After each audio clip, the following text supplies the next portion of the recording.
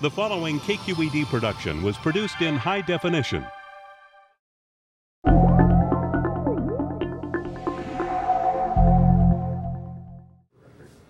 My name is Tyrone Hayes, and I am a professor of Integrative Biology at the University of California at Berkeley.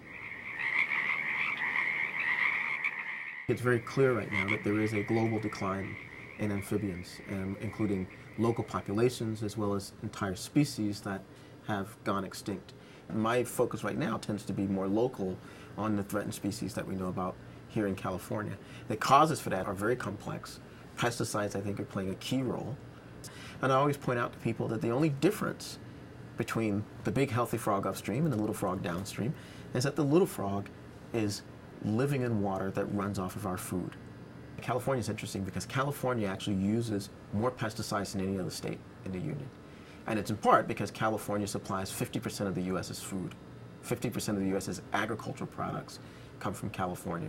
That means that we're using a lot more pesticides, so it's a very special case and raises a lot of concern for amphibians in California. Our work in particular is looking at pesticide mixtures. The fact is that animals that are exposed, or people that are exposed to pesticides, are never exposed to one at a time. So our laboratory work has shown that when amphibian larvae, tadpoles, are exposed to a pesticide mixture, they experience a stress response. Their stress hormone levels increase, and that leads to retarded growth, retarded development, impaired immune function, which leads to increased disease rates.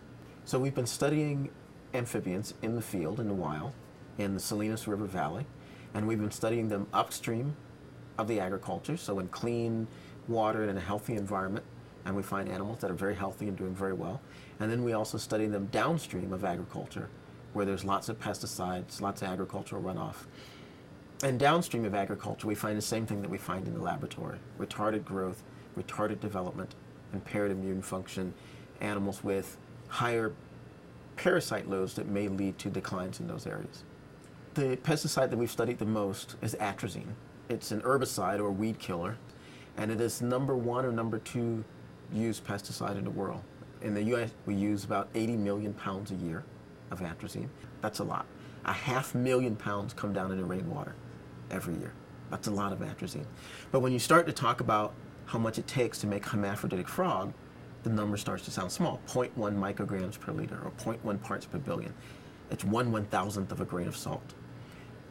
Doesn't sound like much at all. You know, that should raise concern. That when you start to look at, for example, 0.1 parts per billion is what makes hermaphroditic chemically castrated frogs. Okay, if you look in the urine of farm workers in California who apply atrazine, they can have levels that are 2,400 parts per billion in their urine. So just to give you perspective, so an average applicator, farm worker using atrazine, has 24,000 times the atrazine in his urine that it takes to chemically castrate a frog. And what I often also point out to people is the levels of pesticides that we're looking at in the laboratory are below what the EPA allows in drinking water. You might be drinking water that's 20, 30 parts per billion. You know, that's 300 times what we know to be effective in animals.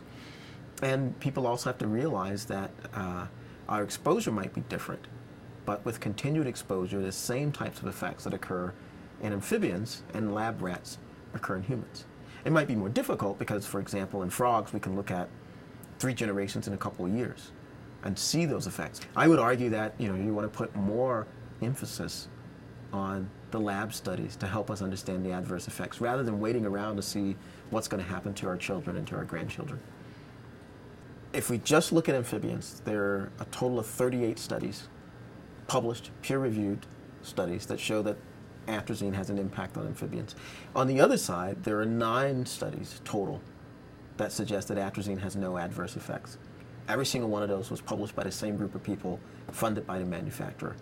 The EPA itself has relied heavily on industry's science in fact, they just had another review, and they focused their review entirely on one study conducted by the EPA and paid for by Syngenta. I have not said, nor will I ever say, that atrazine caused a global amphibian decline, nor will I say that pesticides have caused a global amphibian decline.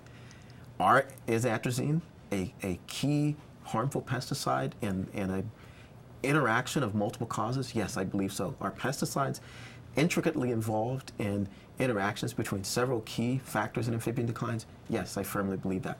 Are pesticides involved in all population declines or all species? No. I'm not Mr. Get rid of all the pesticides. Here's what motivates me about atrazine.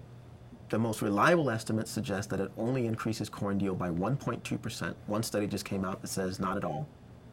So when you start to rack up all the studies that have looked at atrazine in wildlife and all the studies that have looked at atrazine and human health, getting rid of it becomes a no-brainer. I think just like the global climate change, that the discussions over whether or not global amphibian declines are real, I think are over. We know now that they are. We've in our lifetime, I and other scientists have witnessed places that we used to be able to go and there were hundreds and hundreds and hundreds of frogs and dozens of species, and now that's just not true anymore. So it's not a silver lining, but at least now the debate's over. We know that it's here. Now it's time to figure out why and how we can curb it or stop it even. Keep Quest free.